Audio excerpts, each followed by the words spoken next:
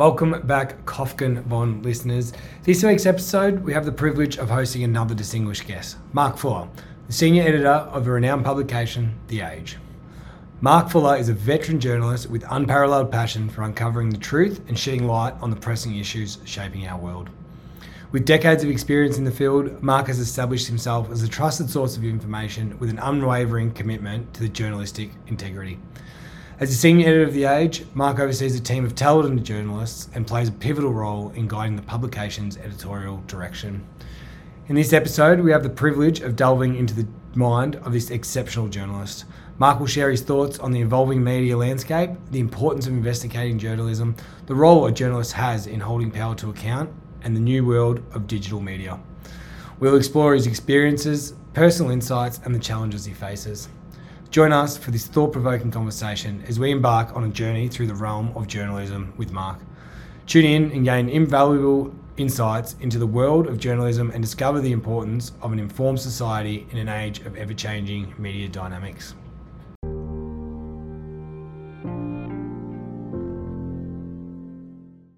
Mark, welcome to the Kofkin Bond podcast. Thanks, Jamie.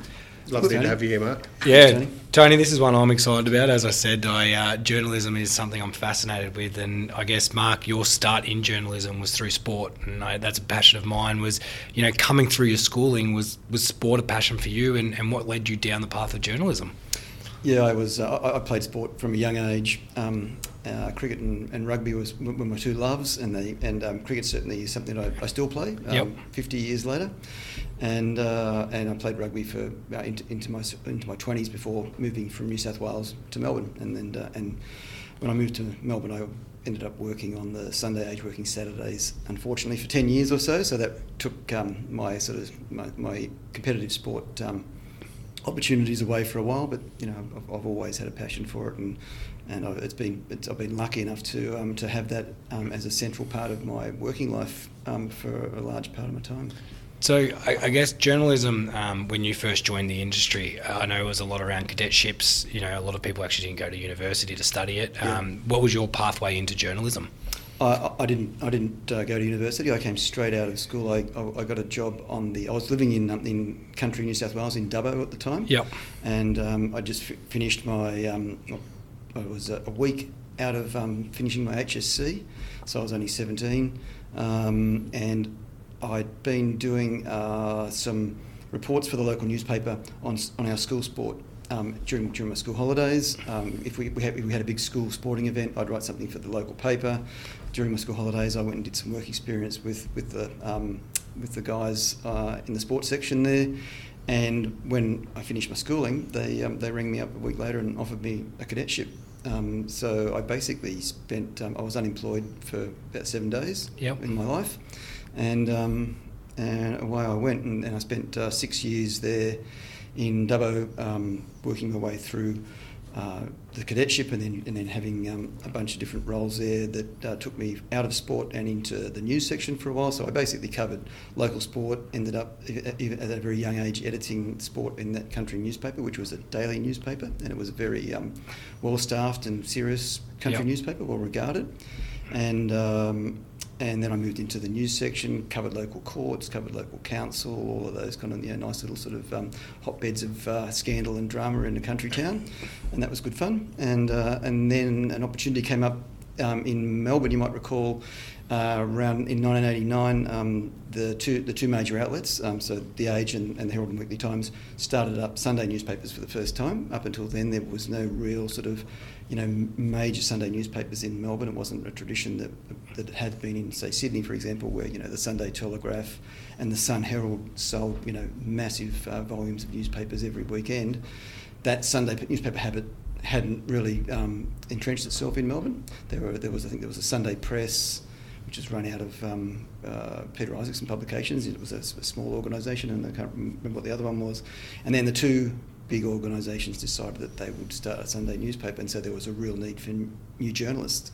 And I was lucky enough to get a job at the Sunday Age from while I was in Dubbo. Yep. So I moved to Melbourne in 1990, and I've been at the Age since. So 33 years later, I'm still slogging away. we've changed buildings a couple of times. Yep. I've changed roles many times. So as a young journalist, then did you ever drink at the Golden Age Hotel down in Spencer Street? I did indeed. My best friend growing up, actually, I probably had a beer there. I might have only been 15. But my best friends growing up, the Curry family owned the Golden Age. Right, okay. Yeah, so I know the Golden Age Hotel very well in Spencer Street. It was a hotbed of scandal as well. Oh, absolutely. We had, I don't know whether older people listening here may recall a guy called Bob Millington, who was used to write a sort of a gossip type, what in the Age was represented a gossip type column, and he basically wrote that from the front bar of the Golden Age. He had a telephone and a laptop and an ashtray. Yep. And he basically spent his working life at the bar of the Golden Age until he retired in sort of the mid-90s. That's where I started my underage drinking career.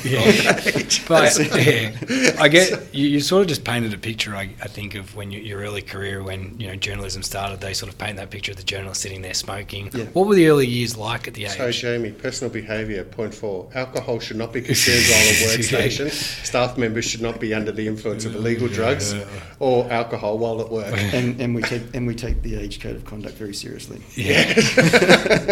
But those early years, what was stepping into the Melbourne scene, and what was journalism like back then? Well, it was at that time there was a huge investment in journalism from both major organisations when they started up the Sunday Age. So they started up 2 newspapers. That would never happen now. Obviously, there's just not the money in the industry or and it's way too fragmented now for those large organisations to invest that much money in something like that without really knowing how's it going to take off. But at that time, journalism was still, the Age in particular was still able to fund its journalism from what we call the Rivers of Gold classified sections.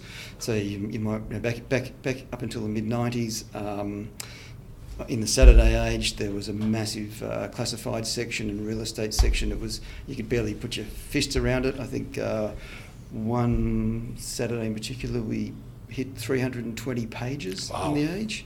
Wow. Yeah, you wouldn't want that thing to land on your head. No. It was a massive piece of newsprint, and people would, on a Friday night before the presses were in the building down in Lonsdale Street, on the corner of Lonsdale and Spencer Street. The presses were under the building at the time. The whole building had, start to rumble and shake as soon as the presses cranked up, and people would queue up outside the building on a Friday night to get the classified, so they could get early look at any garage sales and real estate opportunities, all those kind of things. And it was a really vibrant sort of time for newspapers around that period.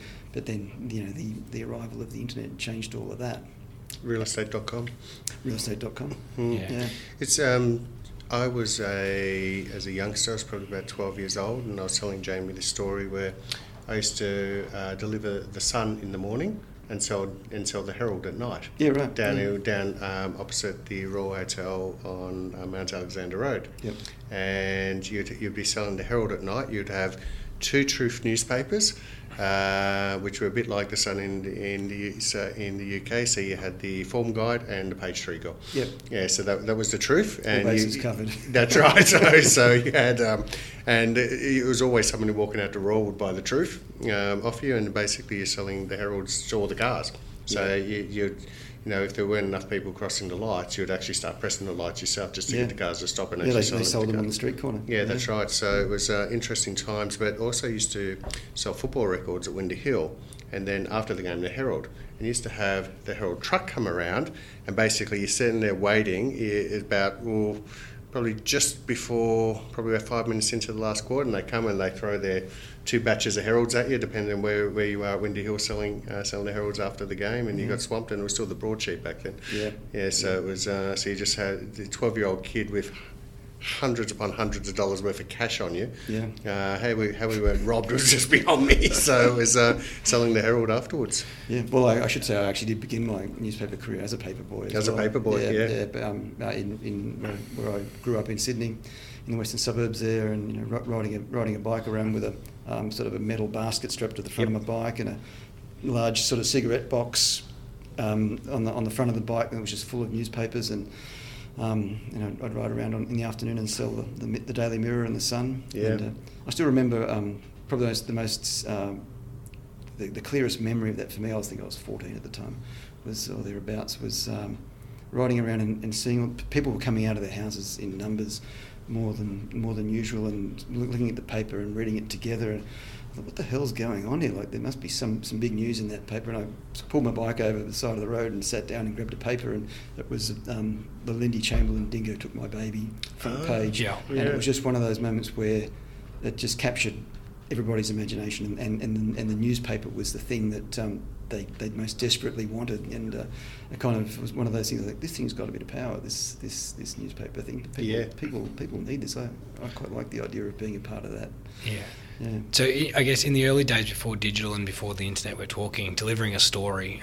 You work and you find one. How did you go around? What was the pressures that were under to try and deliver that story? How did you go about it as in those early years? Yeah, it was. I mean, there's always a lot of pressure depending on what your competition is. Yeah. But it's like in any field and as a business, and so if you're working in a realm where there's no real competition, there's not so much pressure to get the story fast and get it out there. But in which case you're really just trying to make sure you can get a story that's got all the facts in it, it's got the best possible story that you can bring around that particular subject, for example. But if you're in a competitive realm, so like if you're covering football in Melbourne, that's probably one of the most contested spaces in journalism in Australia, and possibly and in some places in the world, because there's a fanaticism of support around it, and you've got, at the time, the two major newspaper outlets sinking heavy resources into trying to get the best footy stories you can. There's something like 800 accredited football journalists in Melbourne. Yeah. It's a lot of people, Yeah. now in Australia, that's Australian AFL, but there's a lot of AFL accredited journos, and the competition for that yarn is intense. So back then back then when I first came down, I was more in the role of an editor, and I was sending guys out to find those things. So in your role as editor, when you sort of first started and moved to Melbourne, what's some of the big stories that you can remember? Oh, gee, that's a good question. My second or third week on the paper was the drawn grand final, the 1990 grand final. Yep. Grand final? Yeah, that was it, Essendon and Collingwood. Yep. Yeah, I was in London at the time, but I told all my friends to put all their money on Essendon, would definitely win, and I didn't show up to the pub for about 3 weeks after that. Yeah, and I was I'd come from country New South Wales, so my sort of AFL chops were not great. I didn't know it as intimately as I probably knew rugby league and rugby union, for example, and certainly cricket. And I was sort of thrown into the deep end. Traditionally, grand final day, you basically you staff up as big as you can. It's one of the biggest days, if not the biggest day of the year for a newspaper, because you've got so much happening at the very end of the day, so you really need to have all hands on deck. And so we had all hands on deck for the grand final, and then it was a draw, and the replay was scheduled for the following week, and all of the senior editors had booked all their holidays for the week after, and I was this kid from Dubbo who knew pretty much bugger all, and suddenly I was thrown into the deep end as running a 40-man sports desk for the grand final replay, and it was pretty intense. I wasn't sports editor. I was the chief sub-editor. So basically, I was responsible for putting the paper together and managing the staff who did that. So it was pretty intense. Yeah, so that type of role... 23 years later, you're still there, so you obviously did a good job. You're senior editor now, so you're still there and have had a few promotions along the way. Unfortunately, it's 33 years later. Yeah. 33? Oh, it is too, jeez. Since we won that grand final, we didn't even win, we drew it. Yeah. So it's a long time. Yeah. So within that time, as editor, you're talking about putting the paper together. Yep. What type of work does that involve? Is that you looking at the stories? Yeah. Is that you sort of determining where they sit in the paper? Is that you reading them all? Could you talk us through what an editor is doing within that time? Yeah, so I ended up being sports editor for a long time after that as well, and so in the role that I had then when I was chief sub-editor, my role was to lay out the paper, so design the paper, working with the sports editor to determine what stories we wanted to put on which pages, Yep. and which stories we would run with pictures, which stories would be sort of like a lead, hard news, which would be a softer kind of treatment, and then we choose the pictures and write the headlines for those stories. We'd have a bunch of sub-editors on the bench back then, and there would have been maybe, as I say, 25, 30, up to 40 guys, mostly men back then, but we did have a few women who were on the sports desk, and that's changed a lot now. It's much more sort of 50-50. Yeah. And some of them were, crotchety old blokes who'd been around for 100 years, and they were your traditional sub-editor is a born pedant, with an eye for detail, and there's always lots of banter and consternation around certain types of writing, and so it was always good fun. But my role was to make sure that all of that those various pages were done in a scheduled way, so that you couldn't send an entire newspaper to the presses at once. You have to send them staggered, so you'd make sure that you scheduled pages that worked for the timing around the event you were covering, for example, or the events you're covering. The sports editor would be making calls on which stories would lead the paper, and then I'd have to run that. And then when I became sports editor, I was making those calls. And as sports editor, you're basically on the phone to all of your people in the field. So we'd have, on a Saturday afternoon, we'd have back then sort of 6 footy matches going on, plus some soccer and basketball and whatever. And so I'd be speaking to all of the reporters in the field, saying what's going on, who's doing what, what's the story here, what's your best option, who are we talking to, what have you got, blah, blah. And so the phone, you're just constantly on the phone for 12 hours. Yeah. And making calls on what goes where, telling them what to write. And yeah, as a sports editor, you're then reporting up to the editor of the paper and going and saying, mate, I reckon we've got something here that might be not just a sports story, but it could be on page 1, okay. Nicky Winmar type thing, those kind of things. I'd moved into a different role, and I was chief sub-editor of the newspaper, the Sunday Age, on the day that Nicky Winmar, famous jumper pull thing, and laid out that page that. Amazing photo. Yeah, and we remember the photographer coming in, Wayne Ludby, who's a very famous champion. photographer. Yeah. Basically, saying, guys, this you got to put this story picture on the front page. I've got the iconic photo. And he pushed hard, and we did. And it was and still remembered as being on the front page of the Sunday Age that day, and in a lot of ways changing the way people perceived Indigenous players in the AFL and the way in which people perceived racism in this country as well. And it was a very significant moment, but I still remember that we didn't run it as the main picture. It was a smaller picture down page, and today, if that had happened today or even 10 years ago, I think we would have made a different call around that. Yeah, is that a hard thing as an editor to know, when you reflect on stories like that, it's, I wish we'd sort of made it a larger photo. When you get a story, is it hard, do you think forward, and do you think what impact this has? Do you think the impact now? Like, how do you make those decisions? Yeah, I mean, you really need to, part of being an editor is that you have to have a strong appreciation of what are going to be the implications of your decisions across not just your readership, but across sort of the social and political and economic and financial landscapes. So you really need to be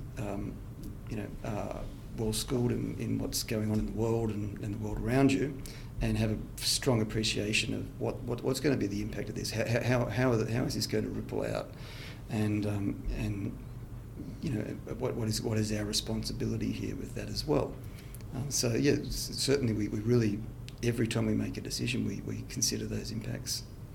So that'd be hard, I guess, to process it, at a time as an editor, and that's probably where, there's a lot of stories coming across your desk. How do you determine what you deem to be the most important on the day? Yeah, it's a daily issue. Yeah, and it's not just one person. It's a whole bunch of people with good experience, with a variety of views and considerations being brought into the discussion, and it's something that's not done ever lightly or with or flippantly. We always consider that these decisions could have an impact on on a lot of people, and sometimes could have significant impacts on just one person. Yeah. One of our primary guiding sort of principles is that we do no harm. Yep. And that's and sometimes you can inadvertently fail that measure, but really you shouldn't. You shouldn't. There should be no inadvertence in this. You should be informed enough to be able to make a decision based on as much information as you can acquire. As a daily newspaper, though, where you're under pressure to get that newspaper out every single day, that pressure to be able to have all the stories put together, the stories checked, so some of them do need to be checked for accuracy and things like that, which I believe is an editor's role too, to do some of those fact checking. That pressure must be so intense to have a newspaper out every single day. Yeah, and actually full as well. Yeah, and enough stories to warrant the advertising spend that's gone into those newspapers as well. Yeah, and these days the pressure is slightly different. I mean, back up until the internet became the dominant sort of source of information for people. When newspapers were the way people got their news, apart from TV and radio. There was a lot of pressure on each nightly deadline, but they were kind of long days. The paper wouldn't hit the presses until the first edition would go, say, at 9 o'clock, and then the second edition would go at 11 o'clock at night. And so your second edition was your main edition. The first edition, 9 o'clock, was the one that went to the country, and you could afford to sort of hold a story back if it wasn't quite ready, and run something else, and then take your time. But these days we're publishing in real time online, and we're making decisions as things happen, and putting stuff out into the world under our masthead with as quickly and as with as much sort of certainty as we can. And everybody's doing the same kind of thing. So there has become this new pressure, which before the key pressure was to hit that print deadline was was accuracy and public interest and those kind of issues. There became a kind of a guiding principle for a while there, and again competition starts to sort of dictate actions to be the first. I was going to ask that, because to be the first, can that sometimes, you want to get that out there before the Herald Sun does, or before the Australian does, or the Guardian, or whoever. But sometimes does that put pressure on that check for accuracy and things like that as well? Oh, all times. Yeah. And there were, I think, in those early days when people, were sort of still coming to grips with what the internet was all about and what publishing online was all about. Mistakes were made. The checks and balances were still being quite heavily weighted towards the print edition, because that was seen to be the place where the influence was. People who cared read the newspaper. People of influence read the newspaper. Movers and shakers read the newspaper. And that was where the dominant sort of concentration in the resources was put as well. So we were kind of the internet was running on a bit of a smell of an oily rag, but publishing is publishing. You put something out there into the world, you're responsible for it. And so we sort of particularly, I think all organisations took a while to sort of come around to the idea that first is not what this is about. I mean, let's try and get this out there as quickly as we can, and let's try and be the first to get it out there. But let's not forsake accuracy and all of the guiding principles that that dictate how we publish. Let's not let those things be the casualty of this. As the editor, how often do you call in the legal team when you've got a story? When you're going sort of forward, or is it sort of sit on the editors? Because I know, like, there's, I guess, a story with The Age recently around Sam McClure and sort of the Essendon camp, and how often are you going with your legal team around these certain aspects? Yeah, depending on which section you're working in. So in sport, not so much. Yep. But having said that, there's sport. Sport was in some ways is a bit like a microcosm of the rest of the paper. It's got the sort of it'll have criminal and crime and justice scandals that pervade the rest of society. It'll have business issues with sponsors and football clubs, struggling financially. It'll have sex scandals. It'll have a bit of celebrity stuff. So it's got kind of, it's sport in itself. And it will have stories that require a bit of legal analysis. But if you're working at the front end of the newspaper in hard news, and you've got one of our greatest assets at The Age is our investigations team. We reckon it's the best in the country, and I think with good reason. And those guys are digging up a lot of stuff that people don't want published. Yep. Right, and so if people don't want it published, there's a strong chance that they're going to try and make ways to stop that from being published. So they'll threaten you with lawsuits and all sorts of legal devices to prevent publication. So we need to make sure we've got all of our facts hardly nailed to the ground, but we also need to be mindful that we're not stepping on through the legal processes as well. So we're not going in contempt of court at any stage. So you need to know whether there are any cases running at that time in relation to this. And so the legal team is central to everything we do, because we need to be guided by what we can and can't publish to protect ourselves, to protect us as journalists, to protect the company from financial distress, and also to protect our reputation. So there's a lot at stake, and we rely heavily on the opinion of our legal advisors. We work closely with them. One of our previous guests, Stuart Gibson, from McPherson Kelly Lawyers, he's actually a lawyer who represents celebrities against slander and defamation and things like that as well. And he never once mentioned The Age, but he did tell us some stories off air about some celebrities and their behaviour. Yeah, and your journalists are probably uncovered. So it's but it was just understanding him trying to protect their celebrity against themselves a lot of the times, but that information actually coming up, and he gave one example off air where he had to defend a very well-known US actor, and it did come out a few years later. He ended up marrying that girl that he was spoken about having an affair with, who he was, this is defamation, this is slander, this is costing me my marriage. He's been married to her for about 20 years now. So as a result, but so it ended up coming true. Now, Stuart did say he wasn't too sure whether they just got together after that because they were playing together and decided they liked each other. But it's funny how these things pan out. That's right, it is, isn't it? Yeah. So we do move into, I guess, the age of digital. And you sort of spoke about a bit of that transition.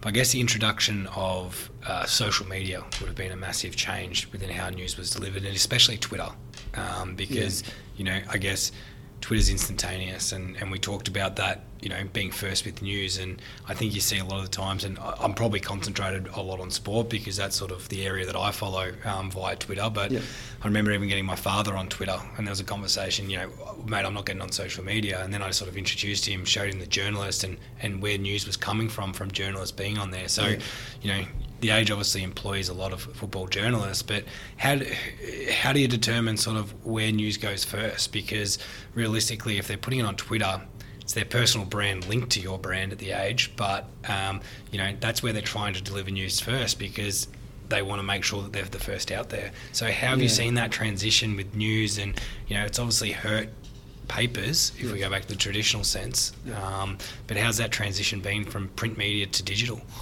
Yeah, well, I mean, it's been massive, obviously, and it's been we've gone through that and come out the other side where we are now. It has been one of the biggest challenges that journalists have faced, and certainly media organisations have faced in their history. Yeah, this has probably been our industrial revolution. Yeah, in many ways. So which causes you to completely recalibrate the way you think about the way you go about your business. Yeah. And the biggest issue for digital journalism is how do you monetize it? Because you need to pay for it, right? You need to. These organisations don't just need to make money; they need to survive and to be able to fund the journalism that allows them to survive. So that still isn't entirely clear. How you monetize digital journalism, because the social media platforms have completely fragmented the whole media landscape. So to the point where anybody is a purveyor of some kind of news. Yeah. But the significant difference that we found, I mean, you need to have your difference, is that when people want reliable sources, they'll come to the major organisations that they trust. They won't necessarily rely on, Fred blogs with some bizarre name to give them information about how to what's happening with the latest outbreak of COVID, for example. PO They'll Twitter. So yep. They'll go to a trusted source, and they'll go to the main destination of that source. So say the Age homepage, for example, or they'll buy the paper. So that's the COVID was an example of where mainstream journalism came into its own a little bit, and its particular sort of key part of society was a functioning society was re-emphasised, I suppose, in a way that people had forgotten. They sort of, we know that that Donald Trump tries to sort of disparage mainstream media, and there is this kind of backlash against the idea of mainstream media as a result of that, because it's seen, and quite rightly in some ways, seen to be pushing agendas and agenda driven. And because of the power that certainly they have. in the US it seemed to be. Yeah, or in the UK as well. It is everywhere. Yeah. And those agendas, because of the power that these organisations have, they can actually change the way in which society operates and the way politics is conducted, and who has the money and who doesn't. So to go backwards then. If you're a journalist and you're putting your stuff up onto Twitter, for example, you have a commitment and a responsibility to your employer if you're doing it under your name and people know that you work at a media organisation. So is that even just passing your own opinion on something? Yeah, so not necessarily an article you've written, posting an article, but actually just giving your personal opinion, which 50% of the population might applaud you for, and the other 50% want you lynched for. Yeah, this was a really slow. It's happened with some ABC journalists of recent times. Yep. Yep. Twitter in particular, and Facebook for a while there, but Twitter in particular was a real issue for newsrooms to come to grips with, because it was so easy for people who are got a strong and interest in a particular area. So that's, say you're a journalist and you're covering, state politics, you know more than pretty much anybody else in the state about what's going on in there, and so you have insight, you have strong opinions about what's going on because of the knowledge that you have. There's a strong impulse among a lot of journalists who like to put who like information to be put out there. That's why they're journalists, to put out their opinion or their take on what's been happening under their own name, and that was happening at the time. Say 6 or so years ago, when 10 years ago, when Twitter was really just sort of finding its way, and that was something that we had to really wrestle with as an organisation. How do we, and as journalists, how do we kind of manage the difference between what's personal opinion and what's reported on behalf of your employer? And the distinction is just too hard to make.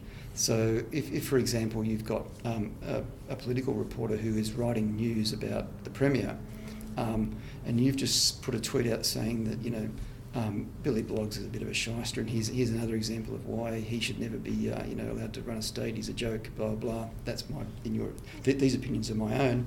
Then you go and write a news story. It casts a shadow over your impartiality. Yeah. Right. Whether that's intended or not, whether you can manage to sort of silo those kind of things within yourself, it creates the impression, or it creates the idea that perhaps you're not entirely independent in your, and that there are inflections in everything you write now that indicate that maybe, the Age believes that this guy should not be premier or whatever. Yeah. So it contaminates the process. And so people then start to believe that the newspaper has a bias towards pushing a certain agenda, rather than that just being that reporter. Yeah. Yeah. And look, people make those assumptions anyway. Yeah. They assume that if you work for the Age, you're a lefty, or now that we've merged with the Nine Entertainment, that we have certain former influential politicians who are on our board who may who are shaping our news agenda, which is entirely Mark, untrue. it was interesting. I did see on Twitter once that sorry to interrupt. I think you might have seen my comment. I couldn't help myself. I had to comment, but someone turned around. There was an article from The Age, and turned around and said, "Typical Murdoch gutter press journalism." And I just made a comment, you might want to do some research on who owns The Age. But it was just like, he didn't agree with that article, so all of a sudden it was, it's Murdoch gutter, and it's like, you might want to just check who owns The Age. Yeah, so, people make a lot of assumptions. Sometimes they're informed and sometimes they're not. So you need to. Jamie did tell me I wasn't allowed to comment on Twitter. Look, I mean, it's a minefield. Yeah. And it's best to stay away. Although it is a really good. I mean, journalists. Twitter is out and about 2% of the population are on Twitter. It's a very niche. It's a very niche platform that is dominated by journalists. Talking to each other. It's a bit of an echo chamber in some Mark, ways. can I ask a question on that? So before we went on air, we were talking about the series The Press, which is an English series, which is sort of loosely based on, I'm assuming, The Guardian and the Sun tabloid over there in the UK. But in the US, and this has come up certainly during COVID, it's not the case here, because I believe it's only New Zealand and the US that allow medical organisations like Pfizer, for example, to be able to advertise, and you're not allowed to do that here in Australia. So based on that, they've given examples of, like, say, take CNN as an example, where everything was sponsored by Pfizer. So it was sponsored by Pfizer. Surely that would have to have some influence if they were going. They couldn't go on there and say, well, these drugs aren't working as well as what you originally said. If you got a good chunk of your revenue that's actually from your sponsor. And they gave an example of that in The Press, which is totally fictional, probably based on true stories, like what you're saying, the Mercury, when they came and did that thing here. But they gave that example where they had a wraparound. They were looking at, for the Herald, which is based on The Guardian, having that wraparound advertisement on the front of the newspaper, so it's the full wraparound, and how much is that going to cost. But one of their reporters had turned around and said, "You've got to be kidding me," because he was just about to publish an article about how this clothing manufacturer, whatever they were using slave labour in Bangladesh. So basically it's just all slave labour. So they're about to come out with this article, and of course the advertiser said, "You are kidding me, aren't you? You produce that, we pull all of our advertising." So there was that sort of a conflict.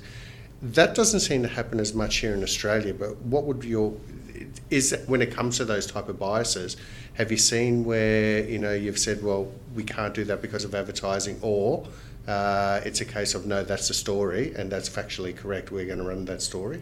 Yeah, I mean, and it doesn't have to be The Age, but in newspapers in general, or mainstream media. It's a constant thing to be that we need to be mindful of. Especially those rivers of gold, which that you once had on the Saturday mornings. As I say, journalism is expensive.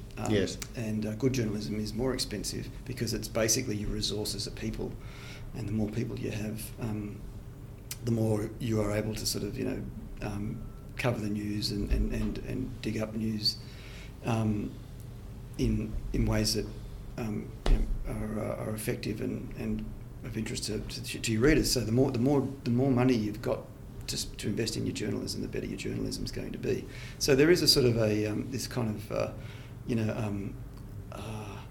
unhappy sort of marriage between the commercial and the impartial integrity-driven aspects of the publishing process.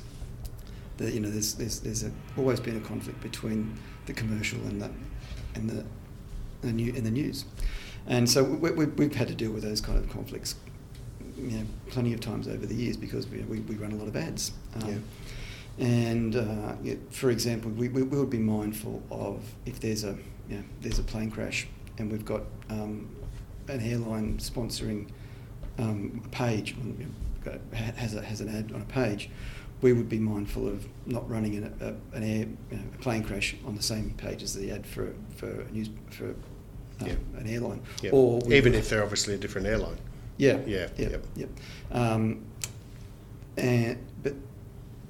Or if they're, but that really mostly we gave very little consideration to what was on the page. But if it was something big, if there was a say there was a big crash and we had a major sponsor, a major financial investor who would be impacted by that, we would let them know perhaps that this is what we're going to do. Would you like to withdraw your advertising? Yeah. Okay. Those kind of things happen, and it's the nature of business. But mostly we want those decisions taken out of the hands of the journalists and put into the hands of management. They're delicate matters to deal with. It's not, and there was a lot of consternation from readers, and when we started doing those kind of advertising wraparounds as well, and saying you've been bought by X furniture outlet or whatever, but I think people realise that without that that kind of investment in our journalism, you're not going to get your journalism, you're not going to get your news, and the only other way to do it is to publicly fund it in the way that we publicly fund the ABC, and we know what a constant issue that is around, particularly from its biggest competitor, which is Murdoch, always trying to bury the ABC. Yeah. So it's a challenge. We're not publicly funded. We're a business, so we have to be mindful of those challenges. So on that, the newspaper traditionally made its money from advertising and selling the newspaper. When you first started, say in 1990, the Drawn Grand Final, what was the amount of actual print newspapers that were sold, say, on a daily basis? What was the biggest day that you would have sold? Was that a Saturday? Yes, Saturday was the biggest day. Yeah, so what would have been the publication of a Saturday compared, say, back in 1990 compared to now? Well, in respect to print? Well, back then, I think we might have been selling, 400,000, 500,000 Saturday papers, I think, something like that. And now it's a fraction of that. Yeah. But our readership is considerably greater than it ever was, ever been. So we're reaching more people through our digital platforms than we've ever reached in the heydays of print. And I guess with digital now, you can talk to your people that are advertising and say that this is how many clicks, this is how much time spent reading. Yeah. So in the past, part of being an editor was that you needed to sort of try and read the public sentiment. You needed to try and have a strong understanding of what people wanted to most read about. What interested them most. You could try and influence that by saying this is the most important story, and you need to read this. And we would hope that they would agree and read it and buy the paper. And that if you put lots of football in the paper, people are going to buy the paper, and that's going to be popular. Some outlets, so as we mentioned before, back in the day, they had a page 3 girl that sold some papers. So you made calls around. 2 out of the 120 I sold every night. Fortunately, but that was only a weekly paper, The Truth from Memory. Fortunately, that went away very quickly. Yes. But you were basically going on, your experience, your intuition. There was some, reader forums that the companies would run to get sort of readers' views on what they what they found most interesting in the paper, what they wanted to read more of, what they didn't want to read as much of, and you tended to find that people would, particularly age readers, would tell you that they read the front page, they read politics, and they read world news, and they didn't read any of this light fluffy stuff about cooking and whatever. I go straight to business. But of course they did. And so you kind of the way in which readers what readers wanted from you was kind of a bit murky. It was a lot murky. Now we know exactly what people want to read because we've got data. We've got algorithms. We know what the last 12 articles somebody read before they subscribed were. We know, so we can see the sort of things that people want to read, that to the extent that they're willing to pay for it. Yeah. And that's where the monetisation comes in. So there's a more scientific, statistically based sort of analysis involved in editorial decisions now. So we know, people might think that we might be running too many stories about Melbourne housing prices, but we know that that's the stories that are being read. That's what people want to read about right now. Yeah. So we'll do more of those, and we'll do them in a way that we know that they like stories about, that put people into the situation. So that humanise the story rather than it just being, say, about interest rates. You want to put somebody who's impacted by those interest rates who they can relate to. So you know that works because you've got the data that shows you. So it's changed the way in which we operate significantly because we have now some empirical content to work off. And data is king. I mean, we had our investment committee meeting this morning with our consultants up in Sydney, and our chief economist was actually just talking about 50% of the fixed home loans coming off over the next quarter, and how is that going to impact housing prices and stuff like that. But that's us looking at the macro data, but that micro story about Billy and Mary out in the burbs who have $1 million mortgage on a house that's now only valued at 1.1 million. They don't want to sell it, and the bank won't call in on negative equity as long as the repayments are continually made, but their budget is getting very tight to the point where they're not buying cappuccinos on a daily basis anymore. But that's the story that you publish. We look at it from the macro and how we think that's going to look at the economy and affect the markets and affect your investments. But you look at it as how is that really hurting Billy and Mary out in the burbs. I mean, it's about drawing people into it, engaging people. So if you've got a story that's got a bunch of financial jargon in the top of it, guys like you are going to read it, and it's going to be great. But the vast majority of our readers they'll glaze over. But if we can draw them into something that engages them on a human level, that they can relate to, and that speaks to their experience, then you're more likely to sort of to interest them and to have them continue to read your stories and follow your website. Yep. Mark, thank you so much for coming in today. I appreciate it. We've known each other for a while now, and as I said, when we're looking for interesting discussions to have with clients and people we know for our listeners, it's after watching that I think it's 4 or maybe 5 or 6 in the series of the press. I thought, I'm going to get Mark Fuller on to be honest, about running actual newspaper. So I really appreciate you coming in and sharing those stories. I really enjoyed them. It's been a pleasure. Thanks, Mark. Thanks, Jamie.